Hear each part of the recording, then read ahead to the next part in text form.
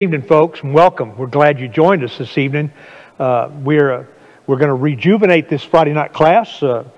We've got a different subject matter. James and I are going to be doing this. My name is Dan Spate. This is James Colburn. We're two elders here, and we are going to be doing the I am text of Jesus out of the book of John. We're really glad you joined us. If you're watching us on Facebook, please share this. This is, from my perspective, this is going to be more of an evangelistic type of study. So if you have someone that you know that is looking, searching, this might be a good study for them for you to share it with them and say, hey, here's something you probably ought to watch because it will go evangelistic quite a bit through these texts. We're still going to try to connect it to our mission statement and vision statement. That was the original intent for the Friday night class. And our mission statement was that we want to be the heart and hands of God in the community. And our vision statement was that we are striving with everything we have to equip everyone to live out the life of Christ. And I think these texts are perfect for that. So I ask you to comment on what we're doing. If give the office a call, make a comment on Facebook, something so that we'll know like it or not. If you don't like it, we'll change it. And if you do like it, great.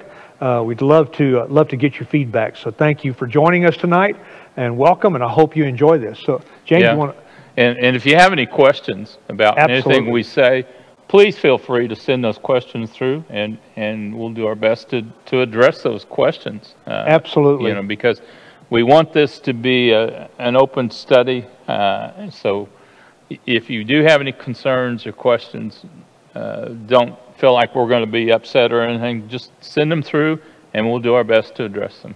I've not been in many of your classes, but I know people have been in mine. I really take a lot of feedback from people interacting and people bouncing things around. So it would be really nice to have some comments or some questions. Definitely. Say, hey, I don't understand what y'all were talking about. Could you please clarify it? And so please do if you have some. We'd love to hear from them. Right. So would you want to pray, and we'll get started? Sure. Father, we're grateful for tonight. We're grateful for this time that we can join together in this study. We're grateful, Father, for your word, for all that you have shared with us. We're especially grateful for your Son that you shared with us. And Father, as we open up your word, we pray for wisdom, we pray for insight, and we pray for courage, Father, to not only hear, but to live out those things that we study. Through Jesus we pray. Amen. Amen. Well, the one we're going to do tonight is Jesus says, I am the bread of life.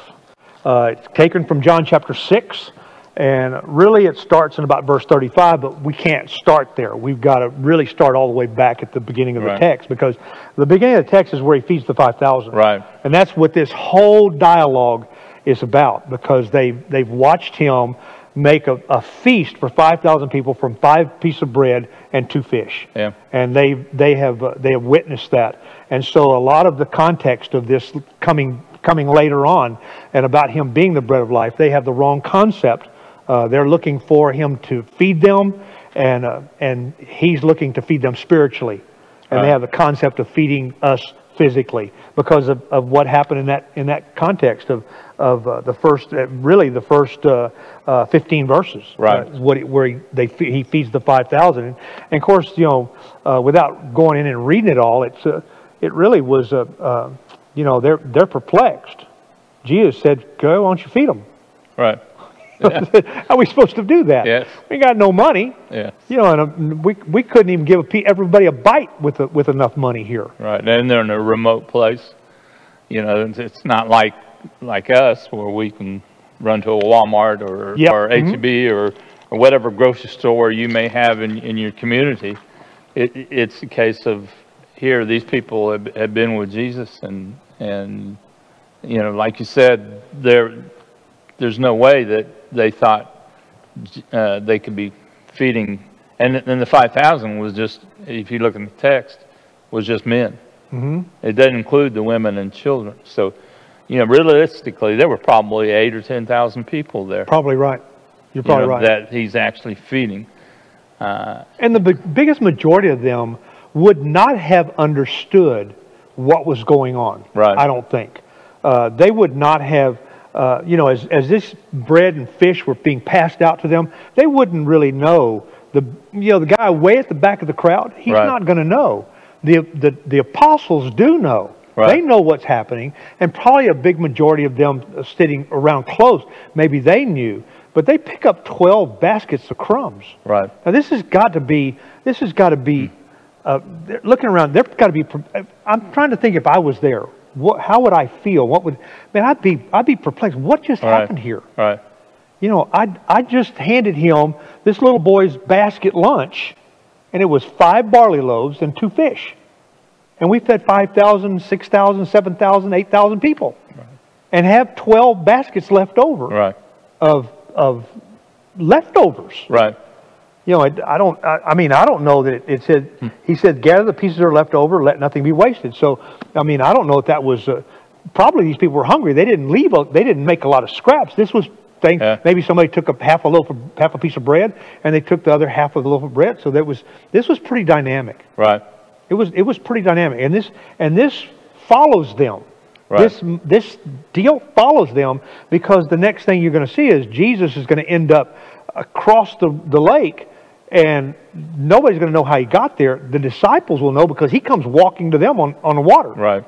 And they pick him up, and so but all the people that were there have to make their way across, and they don't know how he got there. Right. But that's really not the gist of what's going on here. The gist of what's going on, I think, is he fed them physically, and that's what they're focused on. Right. And so that, and you know, he's really going to be talking predominantly. He's going to be talking, I think, to his disciples. Right. Well, it's interesting. He says at the beginning, when he sees the crowd finding out where he's at and coming, he says, "You're following me not because, you know, you saw the signs. It's because I fed you. You were filled, and so here you are following me now because I fed you when you were hungry." And it has nothing to do with, oh, we're following him because we believe he's the promised Messiah. Yeah. But they knew there was something special about this guy, but they didn't really believe that he was the promised Messiah. Let's start reading in verse 25, because verse 25 is what you're talking about. Yeah. It says, when they found him on the other side of the lake, they asked him, "Rabbi, when did you get here?" Jesus answered, "Very truly, I tell you, you are not looking for me, not because you saw the signs I performed, because you ate the loaves and had your fill. Do not work for food that spoils, but for food that endures to eternal life, which the Son of Man will give you. For on him God the Father has placed his seal of approval." I want to back up in that text just for a minute, because this is really what our society does today. Right. You know, when he says, you know, you didn't come looking for me not because you saw the sign, not because you're coming to me because you want something. Right. And lots of times people today, they come to God, they come to Jesus because they want something. Right. I need you to fix this problem. I need you to fix that problem. I need you to fix this problem. And oh yeah, why don't we throw this problem into for good measure? Yeah. If you can fix those things, then I'll follow you. Right. Try to make deals with him. Yeah. And that's exactly what these folks are doing. They're looking at this and saying, well, you know, you're not coming because of the signs. You're coming because I filled your bellies. Right. That's why you're coming. Yeah. You know, and the signs were there to prove, and this filling their belly was a sign. Right. They just didn't know it was. They didn't see it. They didn't catch it. But the signs that he's talking about, those signs they did catch, and it should have told them very clearly that this guy is something very special, and we need to listen to him. That's what he's going to try to tell them. Right. You know, as he goes along, and he says, "Do not work for food that spoils," in verse 27, "but for food that endures to eternal life, which the Son of God, man, will give you. For on him God the Father has placed his seal of approval." And their question is, then they asked him, "What must we do to do the work God requires?" Right. Yeah. What do I have to do to get this bread? And again, they're thinking in terms of like the ancestors who were fed by God, you know, with the manna and stuff, and we'll get into that a little bit later. But they were thinking in terms of, okay, what do I have to do to get this physical bread that will lead to me not dying? Yeah. And of course, Jesus was making no reference to that. He was making reference to it's a spiritual thing. Yeah. And you're not getting it. You don't understand. You think that Jesus got frustrated with them from time to time? Oh, absolutely. I don't. It doesn't really say that here, but I'm thinking, how frustrating it is sometimes to deal with folks, and you know that you have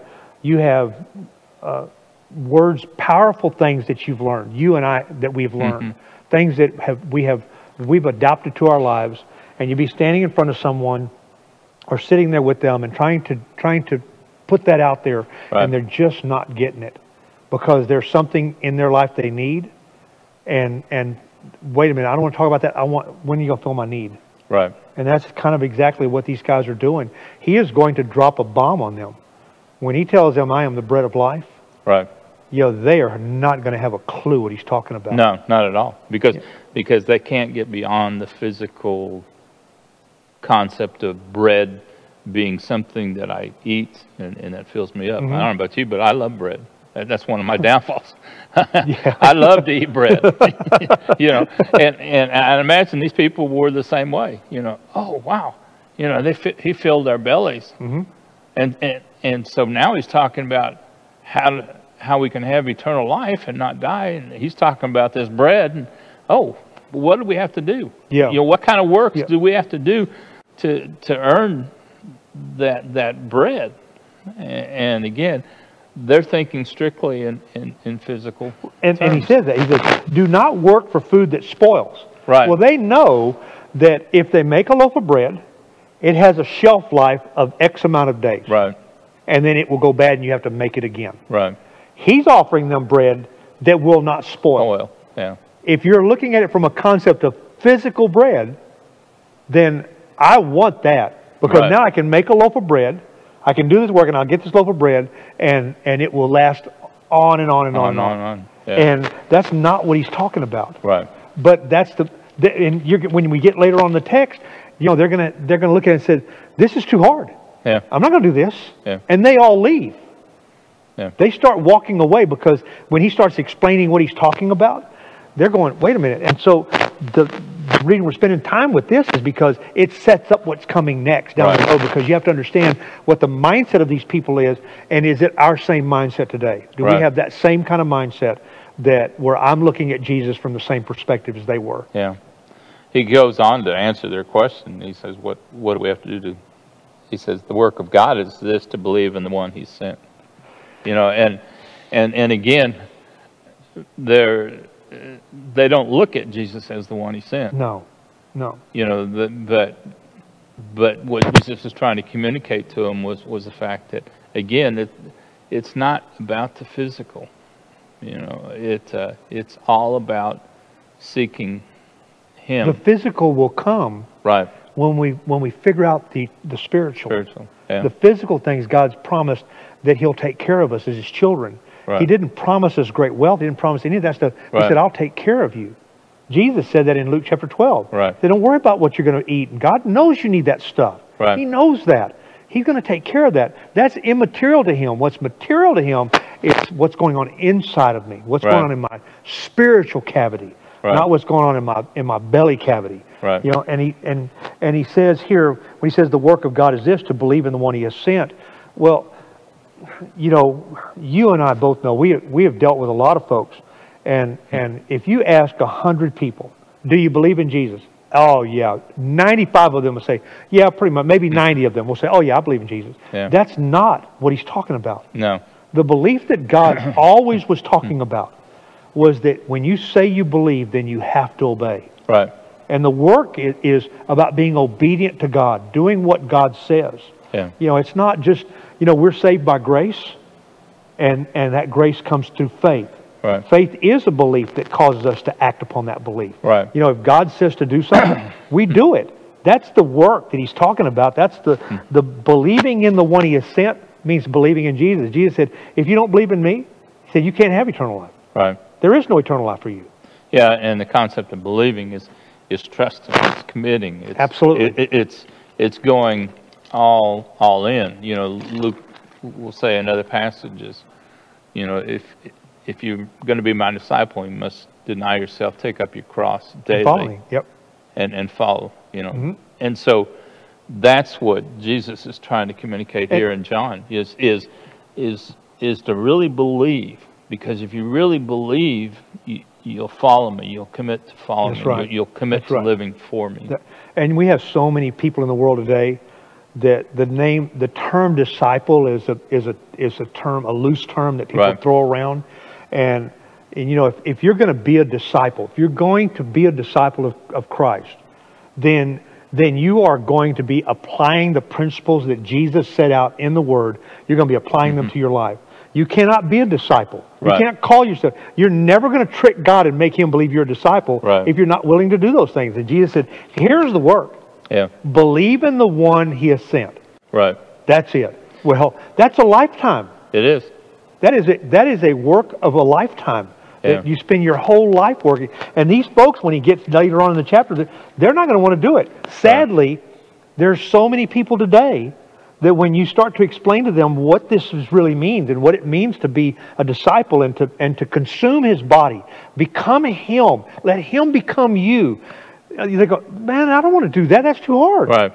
And that's where, you know, when we put in our vision statement being God-centered. Yes. That's what it's all about. You know, when you believe, truly believe, it's not just acknowledge, yeah, I believe He's the Son of God. It's you truly commit to being God-centered. Absolutely. You know, what you're doing is you're dying to yourself, and you're allowing Him to create a new person in you. And then it makes you, once you get to that place, it makes you naturally become God's heart and God's hand. Right. You just naturally become that. You do. Yeah. Because it is our mission statement for this church.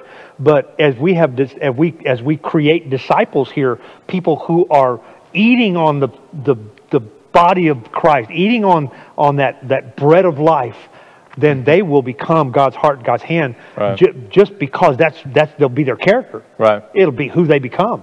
Yeah. And that's what we're trying to establish here. Right. You know, as an eldership, Cole, when he preaches, you know, we're all on the same page trying to get that done. Right. And you know, and so the work here is not work like, well, I've got to go. I've got to give this much money. I've got to go this many times to church. I've got to help this many little old ladies. I've got to be baptized. Those are things that we do because of Christ in our life. Right. Because that He has called us to that. And so that's what we become. We become that person.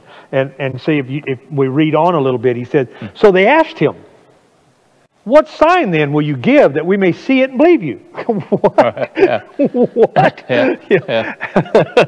How many signs do you want? Right. They already, if you go back to chapter 5, they've already decided because he is I think it was in chapter 5. They asked Him about His authority. By what authority? Yeah. And He said, you know, me and the Father are one. And they say, well, now they start to decide, well, now we got to kill Him. Right. Now we got to kill Him. Because now He's even connecting Himself to the Father. Yeah. That's blasphemy. Well, that's it. Yeah. You're saying you're God, and that can't be. Yeah. You know, because they'll say in other passages, even in this passage here, a little bit later on, it says, well, isn't this Joseph's son? Yeah. And Mary his mother, and you know, how can he do all this? Yeah. You know, because they saw Him at the most being a prophet. Yeah. We have, and we're going to look at a little bitty text here in a minute, and we may go back in the book of Exodus just to see what it. But you know, when we look at it, you know, all they have is the man standing in front of them and working miracles. Mm-hmm. Okay, now that was enough. Right. But Jesus even said, He said, some are going to understand, some aren't. I want to teach in parables because some are not going to believe, and some will. Yeah. We have this book. You can go from beginning to end and connect the dots, and you can look at it and say, well, they should have known. No, they wouldn't have known because many of them didn't have any text. But we can look at it and very clearly, without any signs from Him, any miracles from Him, we can look at it and say, wow, this truly was the Son of God. Yeah. Because the Ethiopian eunuch in Acts chapter 8 does not have Jesus standing in front of him. No. He's got Philip. Right. That's all he's got. Philip, in the chariot with him, and he's reading from Isaiah 53. Right. And he wants to know who is this guy talking about? Yeah. Is he talking about himself, or is he talking about somebody else? So all he's got is the text. Right. And Philip, it says it begins at that verse, that scripture, and teaches to him Jesus. Yeah. And then the Ethiopian eunuch said, "Look, here's some water. Why can't I be baptized?" And he goes in and baptizes him, and he goes on his way rejoicing. He didn't have any miracles. Right. He had exactly what we have. Right. He has the text, and so that's why we're going to chop this text up. We're going to chop these. We're going to look at Jesus calling himself, "I am the living water. I am the resurrection, the life." We've got 7 of them that we're going to look at over the next 2 or 3 months, and it's this one here is we picked it first. We looked at. I looked at this thing first because this is where it starts. Right. I am the bread of life, and that and so they ask him, well, what we need a sign. You gave our forefathers a sign. Our ancestors ate the manna in the wilderness, as it is written. He gave them bread from heaven to eat. They gave us. Well, what happened? Right. What happened then? And it's interesting because if you read the next verse, Jesus said, "Very truly I tell you, it's not Moses who's given." They saw Moses as having provided the manna to them, and Jesus is saying, "No, it wasn't Moses. It was God." Yeah. God gave even your ancestors that bread.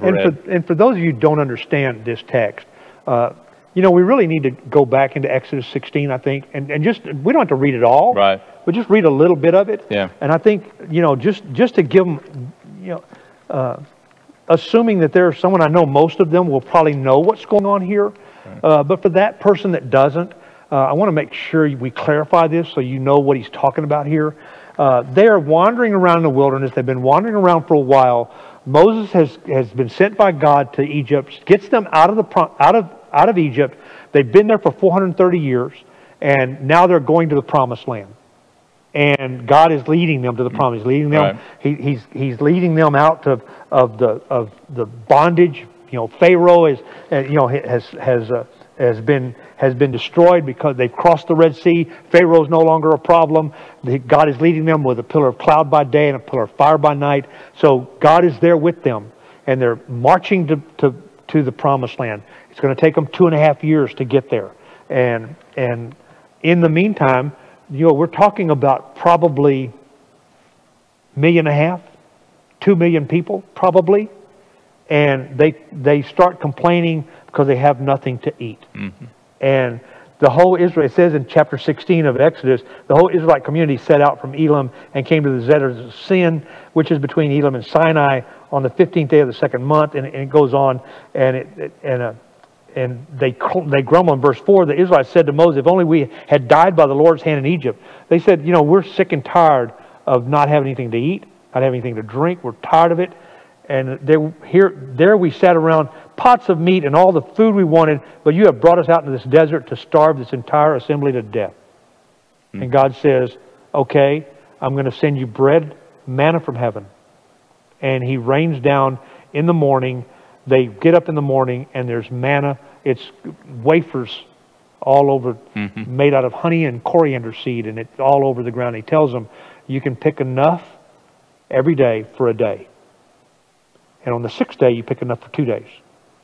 Don't pick any more than that, because it'll go bad, and it would go bad. Mm-hmm. You couldn't pick enough, go out and scoop it all up enough for 14 days, because it's going to get weevils. It's going to get weevils in it. It's going to get worms in it. And that's the manna they're talking about. Right. And then they get a gut full of the manna. Yes.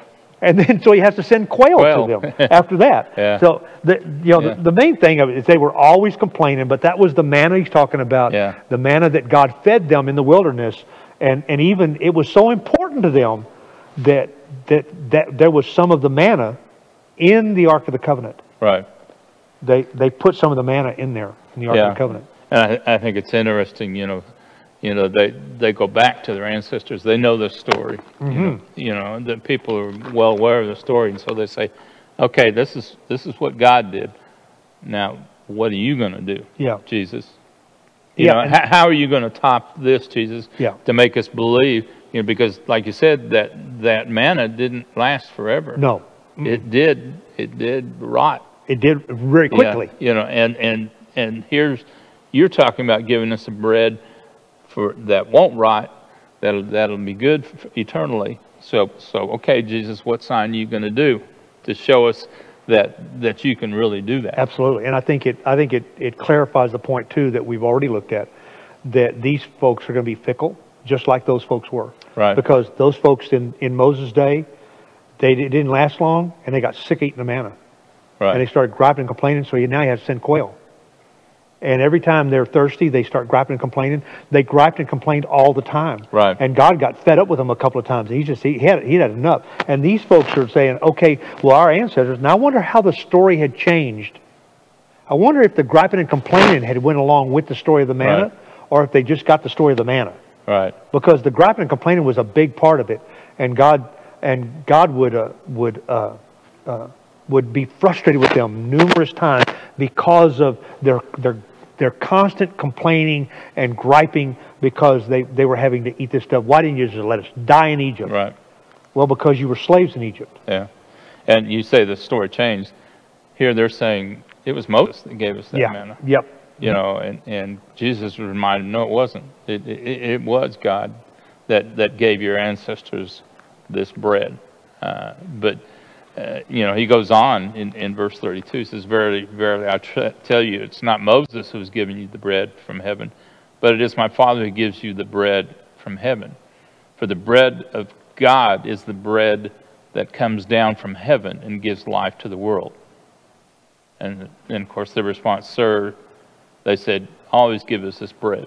So again, he keeps reminding them where the bread comes from. It's coming down from God. It's coming down from heaven, you know. And I think he comes back and says, you know, the one that really is the true bread is the one that gives life. Yeah, and I think they like us, especially when you're doing this from an evangelistic perspective, and you're talking to someone who doesn't have God in their life. Right. You know, God is very demanding.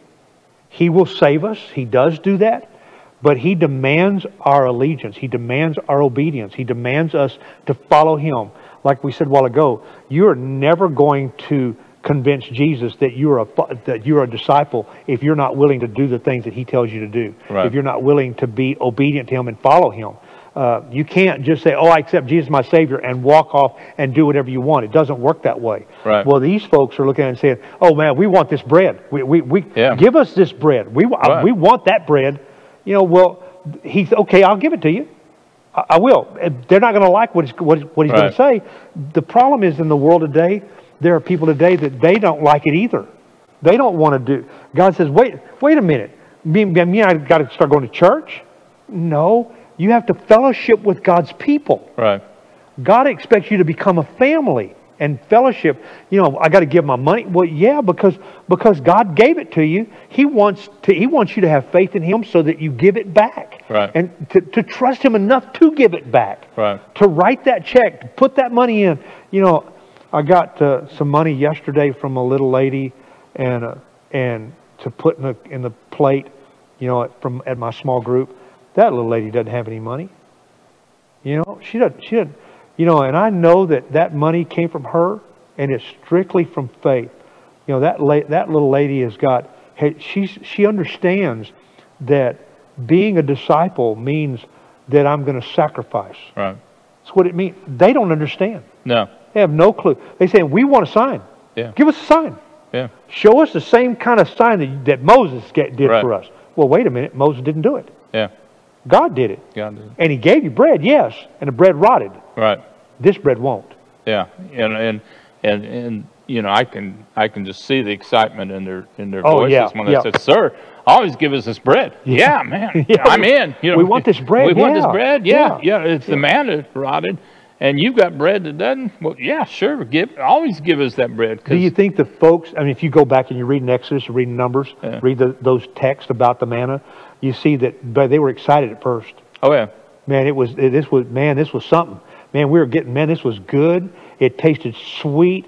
It was good. And then you couple that. I don't know if you've ever had quail before, but quail is You know, you roast quail like you do a turkey, put it in the oven, and put a little bit of dressing on it. We used to have a lady that lived across the street from us, and that's how she would cook them. And man, oh, you know, but after a while, if all you're eating is manna and quail, you know, I like brisket, but I don't want to eat it every meal. Right. I don't want to eat it every time I'm hungry. I don't want to eat it. Right. You know, I'm gonna be tired of it after a bit. Well, they're going to get tired of this too right away, because they're going to look at it and say, "Wait a minute, this is not going to be any fun. Right. This is going to be hard." Yeah. And you know, when they say, "Lord, we want this bread all the time." Right. No, you don't. Yeah. I know the lifestyle that you and I have.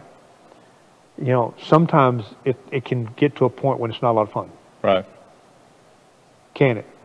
Sure. It can get to a point when it can be a real chore. Right. Especially some of the things that we're asked to do in our position, the things that have to come and we have to make decisions on.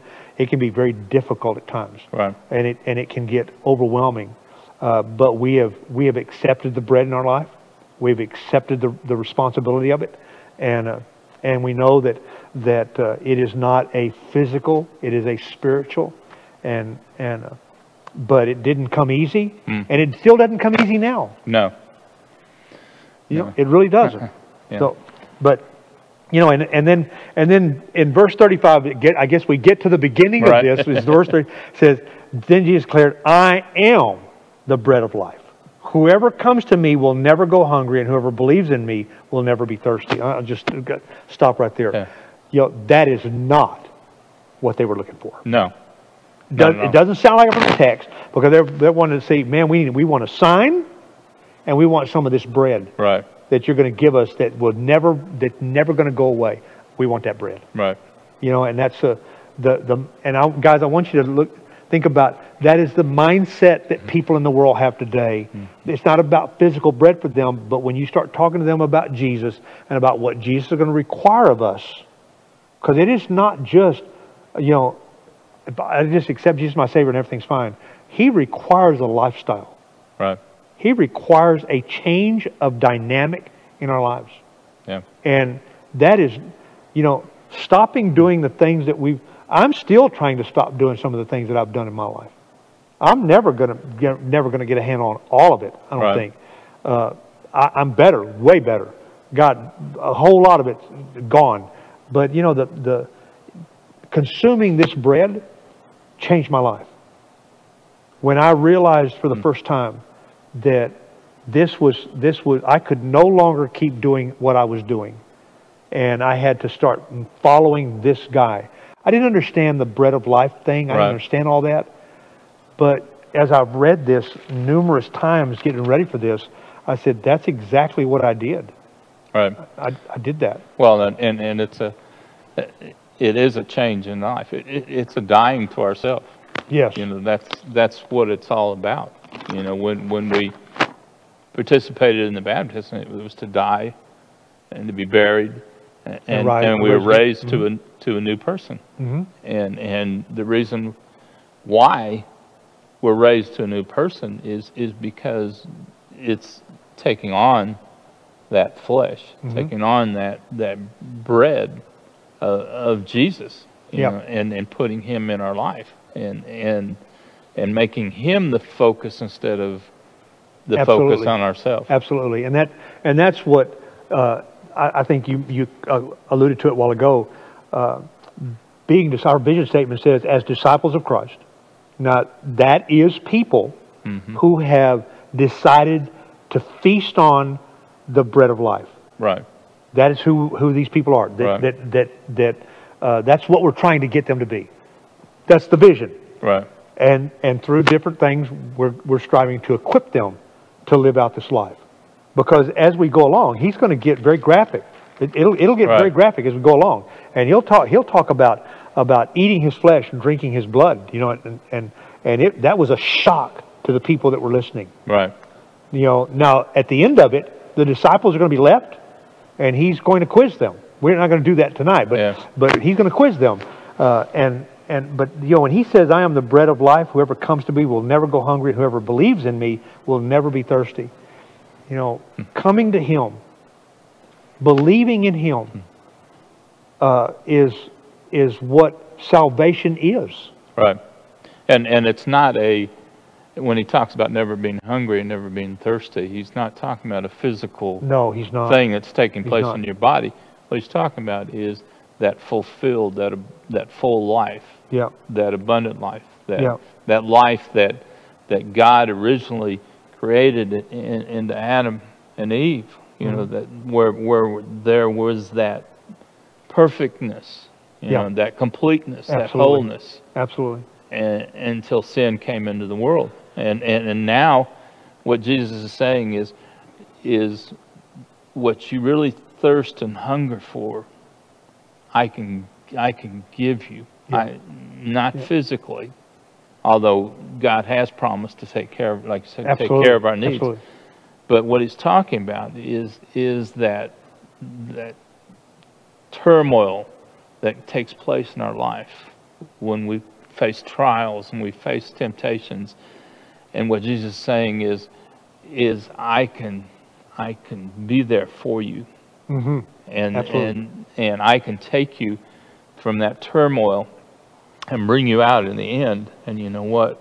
Like Paul said, I'll be better for it. Yeah, we deal with drug addiction and alcoholism and marriage, people losing their jobs, and those are turmoils, those are tragedies, those are awful. Sometimes they're just chaotic, and we've watched people who are consumed with Christ, and we've watched them crash dive, and then stand up, and God dusts them off, and it really bothers me when I hear preachers, and I'm not going to call people, but when I hear people take Scripture out of context and say, well, Jesus came to give us life and give it to us abundantly, and then create a whole doctrine based on a lie. Right. That's not what he's not saying. He came to give you wealth and health. He didn't say that. Right. That's not what he's saying. He said, I came to give you life and give it to you abundantly. And if I consume this bread of life, then I will have a life that's full and satisfying, just like if I've ate my fill. Right. Because He will have answers for me that I cannot get anywhere. You cannot get answers in the bottom of a bottle. Right. The answers you're going to get are going to give you more questions than they give you answers. You cannot get answers at the end of a needle, or at the end of a rolled up $100 bill or a dollar bill, snorting drugs. You just can't. You cannot get answers by screaming at your mate in a divorce court. That's not where the answers come from. The answers come from a God who will you consume Him, and then the answers will come, and He will give you strength and fulfillment. And it is hard to get people to understand it. Right. Because of what He requires of us. Yeah, so many people think when the tragedy comes, what do? They want to blame God. Well, God, if God's really God of love, He wouldn't let this happen, or He wouldn't let that happen. Yeah. And what God is saying is I hear, I feel what you're going through. Mm-hmm. Let me walk through the valley with you. And all He wants from us is to feed off of Him. Right. That's what He's saying. He said, I'm the bread of life. Feed off of me. Yeah. He said, if you do, you'll never be hungry, you'll never be thirsty again. Right. Right. If you really trust me, you really buy into what I'm saying, you really follow my teachings, you follow what I'm saying, Absolutely. You're never. And he says here, whoever comes to me will never go hungry. Whoever believes in me will never be thirsty. But I told you, you have seen me and still do not believe. Yeah. You've seen the miracles, guys. You've seen what I'm capable of. You've seen what I've done, and you still don't believe. Right. Well, sadly, we don't have the same miracles today that we don't have Jesus walking around here, but we're supposed to have a whole bunch of people that are imitating Jesus. Right. And that's what these mission and vision statements are. As we imitate Jesus, they should see in us a completeness that they should say, I want to know what you've got. And then we can introduce them to the bread of life. Right. And there are times when that happens, but sadly, it seems like more and more people, especially in this country, more and more people are completely satisfied with just playing the game. Right. You know, like these folks, because many of these folks that are standing here, before this text is over, they're going to walk away from him. Right. And what they were looking for was something physical, and something that would not only satisfy their hunger and their thirst, but also that would raise their economic level, that would lift them up to be into something really good, you know, from a physical standpoint. And of course, Jesus is looking at anything but that. You know, same way today, Jesus doesn't fit a lot of people's idea of what they want God to be. Right. Just like these folks. Jesus did not fit what their preconceived idea of a Messiah was. They did not get it. They did not see it. No. All right? They had an idea that this Messiah was going to do this and this and this. And Jesus comes on the scene, and he is not what they expected at all. That's why he says, "You've seen the miracles. You've seen it." He said, but as I have told you, you have seen me, and still you don't believe. Right. Now, he's not just saying you've seen me. You've seen, you know, if you'd have thought about it for a minute, you know, he said when they found him on the other side, back in on the lake, they asked, "Rabbi, when did you get here?" They didn't understand. He just walked across the lake. Right. He walked across the water, and they didn't get it.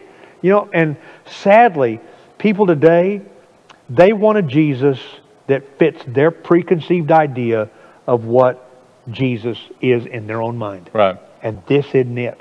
Yeah. And my challenge to you guys, man, as you bring them to this study and let us show them from the text that Jesus is so much more. Yeah, and the not only is he so much more, but the so much more, so much better. Oh, wow. You know, when you really buy in, and you look at what everything that's taking place in our world today with this pandemic, is you can sit back and have a peace knowing that this isn't all there is. Well, and even with not just the pandemic, but with the venom that's out there. Right. And the vitriol, their venom spilling from people. People hate, and Jesus comes on the scene, and that he takes that away. Right. You know, this bread that fills up that spiritual hole in us. Because I don't know about you, man, I would live for a good bit of my life with a hole in my heart that I tried really hard to fill up. And I just couldn't accomplish it. Right. And man, when I came to Jesus, as I studied all those months I studied, trying to find answers, I just wanted something. I knew I needed something. Right. And the hole started to fill. It didn't fill until I gave myself to Him. Right. Till I gave myself over to Him is when I looked around and said, wow, I still had a lot of issues, man, but you know. Right.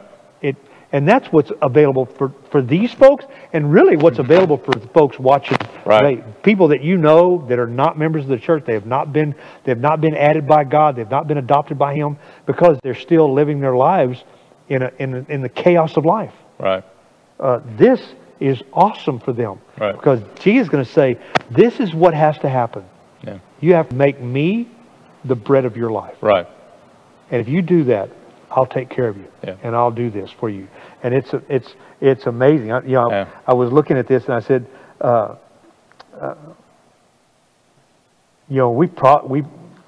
let's see, verse 38. He says, verse 37. He says, "For all those the Father gives me will come to me, and whoever comes to me, I will never drive away. Yeah. For I have come down from heaven not to do my will, but to do the will of Him who sent me.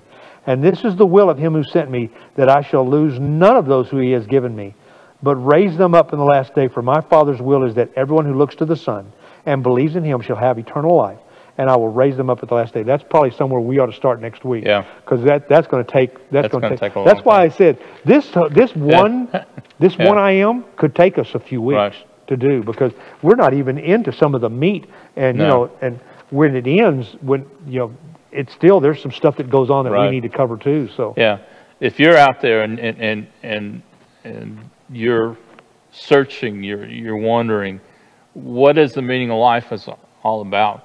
You know,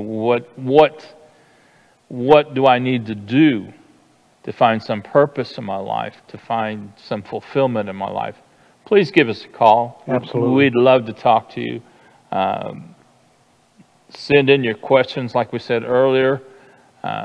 You know, we would love to be able to sit down and visit with you and discuss with you, because we honestly believe that without Jesus, this life is pointless. You know, you've been doing that class on Ecclesiastes. Yeah. You know, and Solomon comes to that conclusion. You know, all is vanity, or all is meaningless. Yep. Yep. Mm-hmm. You know, all this striving after, and in our society is built on striving after this and that, and, you know, because that's what our economy is based on, and life can really become quite a turmoil. And you know, the answers that people in the world have is, if I go to church, and if I really try to be a really good person, right, and if I change just a few of the things and do some better things, a few of these little things, but I really got to go to church. Right. I got to start going to church.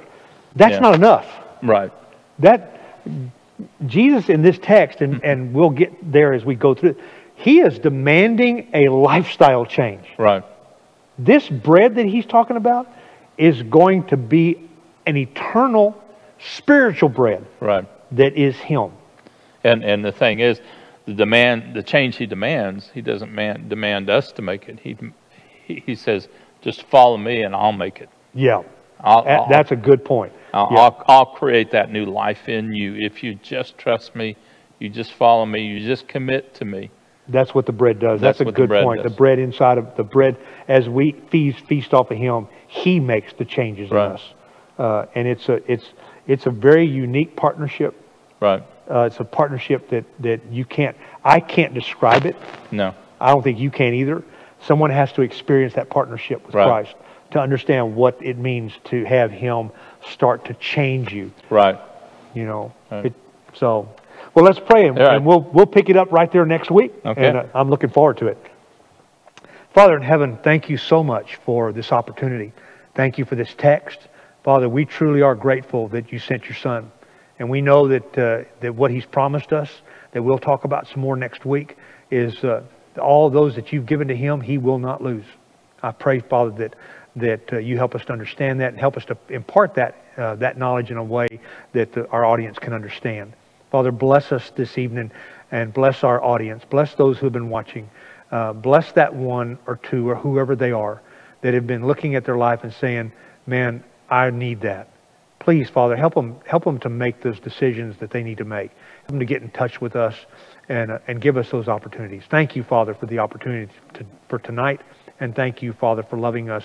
And thank you so much for giving us your Son. It's in his name and by his power that we pray. Amen. Amen.